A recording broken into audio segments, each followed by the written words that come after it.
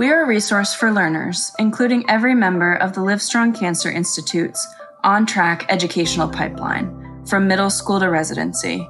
We are a growing collection of interviews, talks, and experiences that uncover the myths and the uncertainties of cancer and careers in cancer in order to empower and inspire generations of thinkers and leaders. This is Cancer Uncovered, an education and empowerment podcast by the Livestrong Cancer Institutes.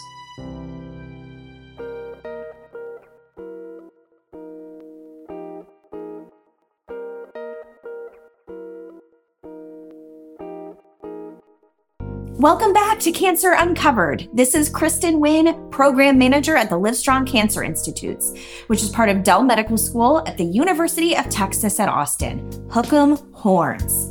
We're back with part 2 of Pulling Back the Curtain, Medical School Questions Answered. If you haven't listened to part 1 of the episode, please go back and do that first. And then meet us back here for more with Rachel and Brooke, current Dell Medical School students who are sharing their experiences and their words of wisdom when it comes to all things medical school. We're talking about what's great, what's hard, what the admission process is like, what happens after medical school, the whole shebang. And as we mentioned in part 1, but it is not to be forgotten, what you are hearing are the experiences of 2 unique people who were kind enough to honestly share their journeys.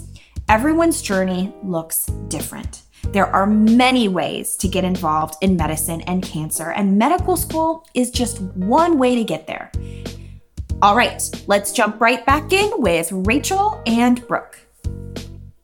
When and why did you decide to go to medical school? I was one of those where I was 8 years old, very, very young. I had a family friend who got diagnosed with cancer, and he ended up passing away. And it was the first person that had died in my circle in my life. And I decided to switch from being a veterinarian to wanting to be a doctor. And a lot of people have this idea when they're young that that's what they want to do. But truly, I kept looking at it with a microscope and making sure this is what I wanted to do. And I really did. I was very lucky that that was something that I ended up wanting to do, because every step along the way, it made me realize that, yes, I want to work with patients. I want to make their lives better, and I want to be challenged every day. And if that's something that resonates with you, then maybe this is the right field too. What is one thing about medical school that was a complete surprise to you?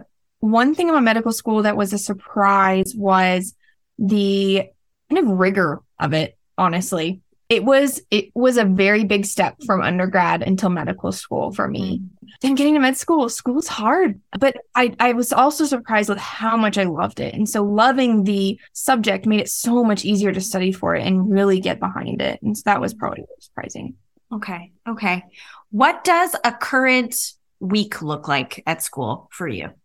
So currently I am in my 4th year, which means every week looks different, but it could be, like tomorrow when I'm having my online interview on Zoom, I could be sitting there and interviewing in my interview clothes. Or I could be on rotation taking an elective. So next month I start on psychiatry, which is not what I'm going into, but just something I get to fulfill for my degree. Or I could be in the ICU, helping out as a 4th year, and you get kind of a bigger role on your team when the older you are in medical school.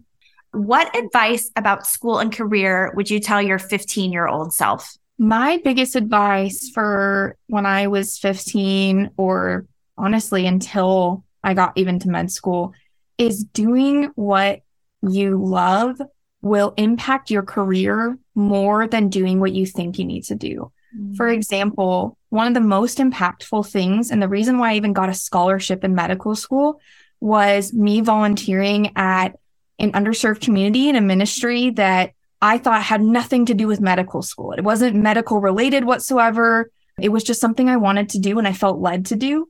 And that was something that they cited as like one of the most primary aspects that made them admit me to medical school. And so I just want to say, if you think you need to check every single box and just, be this robot that goes through as a pre-med and does all these things you don't want to do, maybe that'll get you far. But I can tell you that, especially from someone who's even been on the admissions side a bit, when someone is truly passionate about something, it could be, knitting, It could be your favorite band. It could be music. It could be like anything. If it just shines through so much more than, something that we know that you kind of checked a box for. So just do what you love and it'll fall into place. Yeah, I love that. What is the admissions process like for medical school?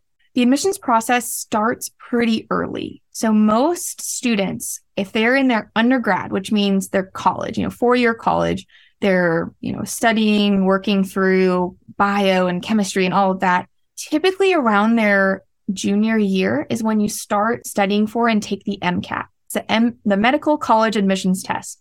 It's the test. It's 7 hours. It's, pretty grueling. It's something that everyone hears about and talks about and stresses about. And you just have to do it to get into med school. You get a score. That's kind of the first step, I would say. Once you have an MCAT score, and you can also take it your senior year, you can take it all the way up until you apply.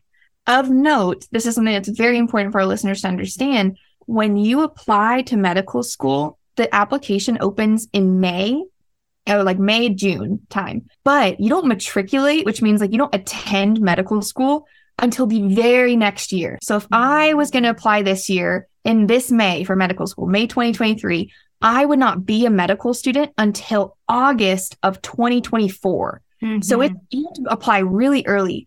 A lot of kids, they will start thinking about applying and it's almost, May of that year. And, they think that they're going to just matriculate that fall. And that's not the case. And so just making sure. So basically you apply and you get, letters of recommendation from your science faculty. So that's typically someone that, I got my letters of rec from my neuroscience professors, and typically 2 to 3 letters of recommendation. And then maybe someone that you volunteered with also will apply. And so there's like a general application where you apply to lots of schools, and then each school will look at your application and maybe send you a secondary application. So you send everything out in June, and then over the summer, schools will start sending you secondaries, which means essays. And you'll do lots and lots and lots of essays. Your biggest essay is your personal statement that basically you just tell people why you want to go to medical school and what's your story. Like a lot of people talk about, the reason why they first were interested in medicine, experiences along the way, things like that. And then subsequently you do lots and lots of essays for these schools. And then you send in your secondary applications. And then if you are selected by those schools, then you do an interview. And typically those were in person. Lately, because of COVID, they've been on Zoom. And so it's an all-day thing. You dress up and get to just do different interviews with faculty, whether that's talking about your resume or doing group interviews or things like that. And so that's all throughout the fall. So you'll have interviews up until maybe January of that whole year. So like May to January. And then similar to what I've been talking about with residency, there is a match process. So once you've interviewed all these schools, you get to rank them. And actually, that might be just a Texas thing. Brooke, you might have to come in on me. But in Texas, there's a match where basically you rank the schools from 1 to, however many schools you ended up interviewing at, whether that's 5 or 10 or whatever. And then you'll essentially get assigned one school based on how the school ranked you as well. So that's kind of the whole process. It can be pretty grueling and you have to take a lot of time to prepare beforehand. And then I also know a lot of people that apply multiple years. If they don't get into a school or they don't get into a school that they love, people try again. And that doesn't look bad on you. It just typically shows resilience and shows that this is something that you are dedicated to. And yeah, you can take gap years, research years, any sort of thing to kind of fill up that time if you don't get that round, because a lot of people do that anyway. That's what I did. Yeah, I love it.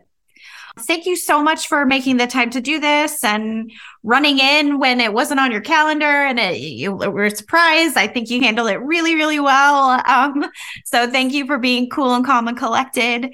4 years of practice. That's actually what medical school is just being calm, cool, and collected in situations where you have no idea what you're doing. And it's great.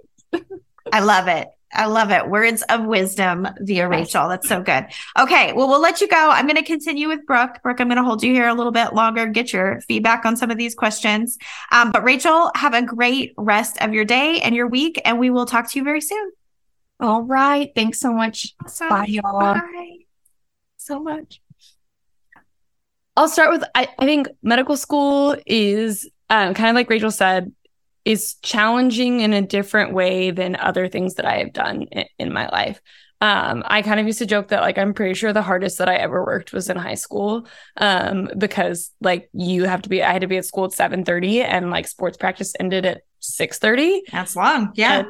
Long like, then you like come home and eat dinner and do 3 hours of homework. And it's just like that thinking about how I did that. And then I'd spend my Saturdays like at sports tournaments or volunteering or whatever. Yeah. So like, that was challenging just because of like the sheer amount of time. I think undergrad is challenging because you're, maybe being held to a higher academic standard and you might be on your own in a new place for the first time and like making friends and kind of figuring out, who you are and what's important to you. And that's all challenging. And then medical school in a similar, vein is challenging for a whole host of reasons. Like academically, it's rigorous, but you do tend to have a little bit more choice about how you spend your time. This varies throughout medical school, but instead of having to be, for example, at high school from 7:30 a.m. to 6:30 p.m., I maybe would have lectures from 8 to noon. And then, I have a lot of work to do and studying to do in the afternoon. But if I want to go work out or make a big lunch and then study later in the afternoon, that is totally fine. So I would say it's challenging, but definitely doable. Just like everything in life, Absolutely. Yeah. So I'll ask you the same question then. What about medical school totally surprised you? This is a difficult question. Probably what surprised me the most was how like stuck in our ways medical school is and healthcare is as a whole, which maybe speaks to like some naivete of my own, but especially Dell, which is, has a really cool curriculum and is very innovative and flexible a lot of the times. There are a lot of things in medical school across the board at different schools and stuff that we do just because they've always been done or they've always been done that way. That doesn't really seem like a very good reason to do things sometimes. So that I think has been one of the surprising things to me is like just how like when you stop to think about like, oh, why do we take this board exam that's 8 hours long, for example, that hasn't been shown to have a lot of correlation to clinical success later? And it's like, well, we always have. Right. Yeah. No, that's good. That's good. Thank you. How much does medical school cost? And are there scholarships for medical school? Yeah. So medical school is extremely expensive, sort of like what Rachel was talking about earlier with like residents, pay being not super fair compared to the amount of work that they're doing. A lot of times people also bring up the fact that like residents usually have a lot of debt because medical school is so expensive. To go back a little bit, medical school cost varies a lot. So everything from like the MCAT, which costs several $100s, all the way to applications, which also cost a lot of money. And there's a different application for all United States medical schools, and then Texas public medical schools has their own. So for Texas, people that are applying to the Texas schools, you pay one flat fee for the whole application for all the Texas medical schools, the first one. Okay. But for other medical schools that are not in Texas or private medical schools, you have to pay per application. So that money adds up really quickly as well. Mm-hmm. And then paying for the cost of actual medical school varies tremendously depending on public or private and what state you're in. So we're in Texas and we have, a really, really well-funded public Texas medical school. So the cost for Dell is about $20,000 per year in tuition. And that is on the extreme lower end of medical schools. So I went to USC for undergrad, for example, and their yearly tuition is closer to $60,000. And then, of course, you have to add on the cost of living, because I know some people who have worked intermittently throughout medical school, but it would be extremely difficult to like hold down a job that would actually pay for living expenses during medical school, just because there's so many commitments on your time and it is so rigorous. So most people take out a lot of loans to pay if not for the tuition, then just to be able to live a balanced, safe, healthy life for the years that they're in medical school. So I know those numbers seems almost so astronomical. It's like, how can you even begin to fathom them? There are scholarships for every part of the journey. So there's financial aid for the MCAT, and then also financial aid for application fees. So those I don't have all the details on those resources. They also vary by state and by school, but they're out there. And then for medical schools, most medical schools will consider you if they have scholarships, will consider you automatically for scholarships. Some of them you have to apply on a need basis and write a couple of extra essays. And then there are also a lot of smaller, like not full tuition, private scholarships available. Companies, schools have individual scholarships that can be anywhere from like $500 to $2,000 that you apply for kind of as much as you can. At Dell, we have a really wonderful financial aid office that's run by a man named Ernesto. And he is really, really great about emailing all of us whenever there's a scholarship that some of us might qualify for available. The vast majority of people graduate medical school with some amount of debt, either from undergraduate or paying for medical school tuition or paying for just life during medical school. Yeah. That is very, very, very normal. I believe the average amount of debt is somewhere between $200,000 and $500,000. Wow. Yeah. Again, big numbers. Medical school is a gigantic financial commitment. And also we all know a lot of doctors who live, comfortably. And so that is possible. There's lots of, once you get into residency and start making payments on your loans, there's a lot of programs geared towards loan forgiveness. So for example, if you work at certain federally qualified health centers or certain federally qualified hospitals, and you make payments on your loans for 10 years, at the end of those 10 years, your federal student loans will be forgiven. But that means that after residency, you might go work somewhere that you otherwise wouldn't, or maybe you would, in order to get that benefit of that loan forgiveness. Gotcha. So I definitely don't want to underestimate how much of a commitment it is. Yeah. And at the same time, there is a lot of talk and a lot of movement made to make medical school less financially prohibitive, because our physicians are at their best when they come from backgrounds that represent the backgrounds of our patients. While it is a commitment, and if you're, I just want to make a lot of money and that's why I'm going to be a doctor, not a very good reason. You should go into computer science and you can still work in healthcare. Yeah, that's right. Make a lot of money a lot faster and have a lot less debt. But if this is something that you really feel called to, people make it work. And I haven't finished yet, right? And I'm not going to speak to every single person's financial situation, but it can be worth it. It's doable and it can be worth it. But I think it's really important to be aware kind of what you're committing yourself to. Yeah, no, that's good. I'm going to ask you some of the same questions I asked Rachel before she left. So when and why did you decide to go to medical school? So when I was in the third grade, one of my classmates' moms came to talk to us, and she was a medical research scientist, and she taught us about T cells and the bubble boy. I don't know if that's an appropriate nickname still, but that's what her presentation was called. Uh-huh. And it was about this young man who was born without T cells, basically.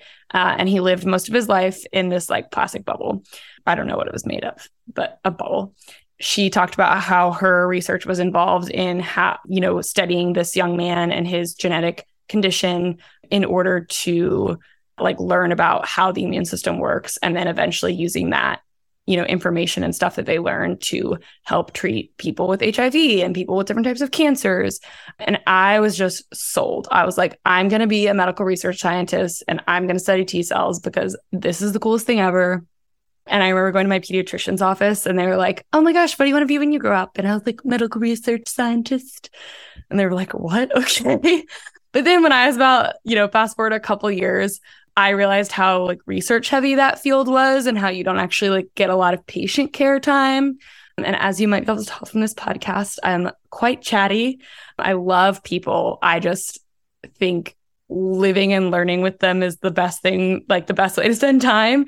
And so I really was I feel a little bit more drawn to things where I'm a little bit more people focused. And that's kind of how I landed at medicine was like, I want to do clinical medicine, not spend some time in lab, but still get to do the cool sciencey stuff and like learn about how the body works. And then, ever since then, I don't know, it must have been like 13 or 14, just, woke up one day and now, now I'm a third year. So how did you arrive? I know you're in the cancer interest group, the oncology student interest group. How did you get there? Where did that come from? Yeah. So I always just been interested in the biology of cancer and this idea that like our own bodies sometimes betray us in a way, but also that the very things that make us live and our skin regrow and our hair grow and all these things can also be part of this like really scary process. I think the more that I learned about cancer and stuff, I also like from the medical side of it, I think oncology is one of those fields that by necessity is really at the forefront of interprofessional care and interdisciplinary care and care for the whole person. And I think that's like really lovely. I don't know why we, for so long we're like, well, they're the heart person and they're the mind person and they're the blah, blah, blah. So I really think that that's such a special community you get to work in. And it's also really exciting. There's a lot of big changes that are happening. And, cancer has become for some people, like chronic illness that they will live with a really long time. And just being a part of that, like exciting science of it, but also really getting to know patients and be a part of this, like uncharted waters with them has always kind of kept me just coming back. What does a current week at school look like for you? I will take you through a first and a second year day, because at Dell, our third year, we have the opportunity to do some other degree programs and stuff. So I'm in like a totally different master's degree program right now. So I don't feel like my day is particularly well represented. Oh, sure. No, and I think that's actually good. So to sort of delineate, and Del Med isn't like every other medical school necessarily, right? They're a little bit unique. But yes, if you could take us maybe through MS1s are focused on this. And then when you get to second year, it's this, that would be really helpful. Yeah. Yes, certainly. So the preclinical year at Dell is MS1 year. Some schools it's MS1 and part of MS2. Some schools it's MS1 and MS2. And that just means that it is your classroom learning time. So that's when you're like reading a lot, going to a lot of lectures, getting everything in preparation for your clinical year. So first year, for example, my week would look like Monday, Wednesday, Friday, I would have case-based learning from 8 to 10. So group learning where we'd go over a case and learn from that. And then lectures from 10 to 12. The big group lectures, having different faculty come in and lecture on a specific topic. And then I'd have the afternoon free to study by myself for the most part. I then on one day a week, I would have lab. So cadaver lab, when you go in and part of the dissection and the learning about the human body and that really special time, usually from about 1 to 5 p.m., say on like Wednesday. Additionally, there would be like one day, for me, it was Thursday afternoons that were clinical learning time. So a course we called Docs, where we would go and learn about the like physical exam maneuvers and all of the different, how to listen to the heart and how to listen to the lungs and how to do a knee exam and all those kind of things.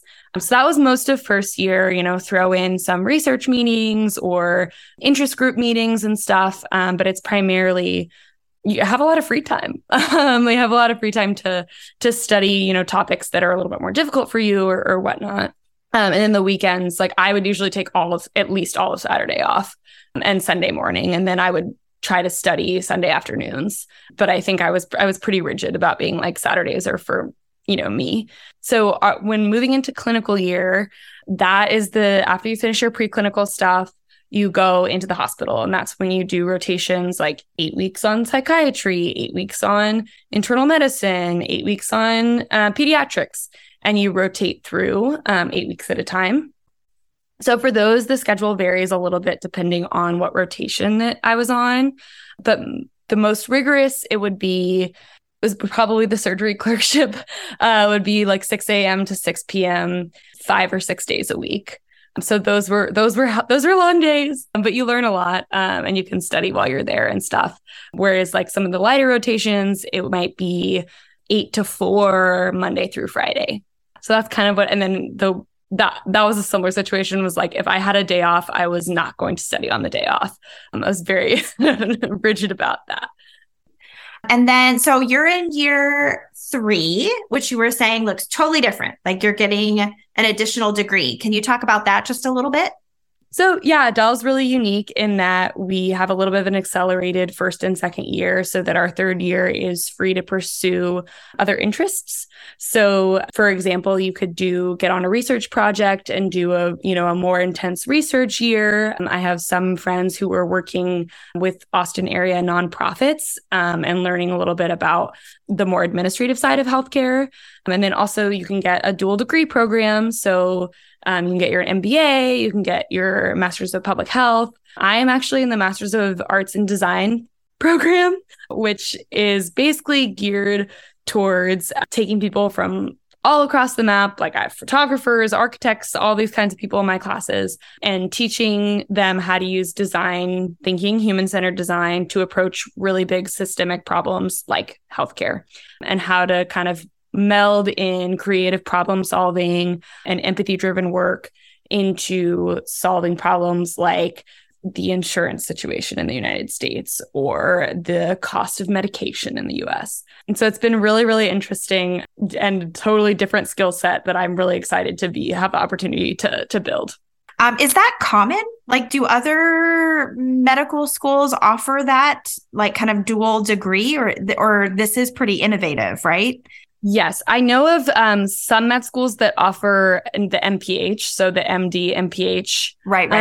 degree program. I don't know of any that build out your whole third year for you to pursue that. A lot of schools are moving towards kind of the Dell model of shortening the preclinical stuff from 2 years to just 1 or 1.5. But in general, most medical schools will have like they have things like summer break and they start in August, whereas Dell starts in June. And there is, maybe a week in between years, really, really not a lot. Okay. So it is pretty unique in that standard. Okay. What does year 4 look like? I know we just lost our 4th year, but she gave us a little bit of information. What are you looking forward to in year 4? Well, so I just am working on getting my 4th year schedule set up right now. So nice. I'm now intimately familiar with what fourth year will look like.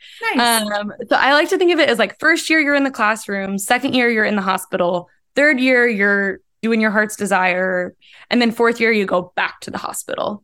So it looks pretty similar to second year in terms of you're spending a lot of time in the hospital on rotations, but you get to pick your rotations. Nice. And pick what areas that you really want to spend time on. Yeah. In hopes that you can get recommendation letters from faculty in that field as you prepare for residency applications. So, and then it's also like finishing up, degree requirements and such. But it's really, really customizable. So I'm doing an elective in the musculoskeletal integrative practice unit. I don't really want to work in sports medicine, but because they have a really innovative interdisciplinary team that I'm really excited to get to see how that works and be a good team player there. It's sort of like a clinical second year light. What else? What else did you pick out for your rotations? So I have to do a critical care elective that's required, or graduation requirement. So I'll be doing a surgical ICU rotation, just to learn how to manage pre and post-operative patients that are critically ill. So that's a really cool rotation to get to learn about ventilators and chest tubes and things like that. Mm-hmm. The rotation I'm probably most excited for is an advanced palliative care rotation. Yeah, I love palliative care is where I hope to spend a lot of my career. And it's a 4-week elective, and we actually get to spend an entire week at a hospice house in Austin, which I'm really, really looking forward to. I think that's going to be a really special experience. What advice about school and career would you tell your 15-year-old self? Oh, man. Advice for my 15-year-old self, I think I would just really like her to calm down. I'm pretty sure the hardest I ever worked was like 15, 16. And, that girl just really needed a hug. She needed a hug and she needed to relax. Yeah. Oh, that's good. know that it is going to work out. A message that I would like to share is that medicine can be for everybody. And if it's something that you are really passionate about, and think this is where, you want to spend a lot of your time and then feel called to it, then I think absolutely do it. There's a lot of barriers that are put up in the system, such as the cost and, how competitive it is and all these things. And there's also a lot of barriers we put up for ourselves about oh, am I smart enough? Well, I'm not good at math, or I, got a C one time, or I want a family and I won't be able to be a good parent if I do this. And all those fears are legitimate, and they come from a lot of different places, but also they are surmountable. And those are good questions to ask, but it's not the end all be all. You can do this. If you want to do this, you absolutely can. Find people who are going to work with you and keep chugging along. And it is achievable for sure. I think you've done it. Congratulations. That was awesome. Thank you, Brooke. No, you've done it. No. This has been great. Thank you for taking the time. Thank you for breaking it down. Thank you so much. I'm excited. I'm good. I'm just now getting to be wait, I have something to offer. Yes, Brooke Upchurch, you have so much to offer. We thank you to Brooke and Rachel Gorham for their time, their expertise, and their willingness to share with us. We also have an exciting update from Rachel that we will let her explain in an update episode coming up very soon. Spoiler alert, it's about her residency program. If you want to hear more about going to medical school, we put together some really fantastic episodes way back at the beginning of our time with you all. Episode 2, it's in 2 parts, is on race and medical education, in which we talk to students of color that were at the time attending Dell Medical School. That's an incredible episode, so make sure to take a listen to that one as well. If you have more questions about going to medical school or some other questions about cancer that we can uncover, please email us at livestrongcancerinstitutes@delmed.utexas.edu. Please make sure institutes is plural. You can also check us out online at delmed.utexas.edu. You can follow our chair, Dr. Gail Eckhart, on Twitter. Her handle is @SGailEckhart. Eckhart is spelled ECKHARDT. This is Kristen Wynn with Cancer Uncovered. Thank you for listening and learning with us. See you next time.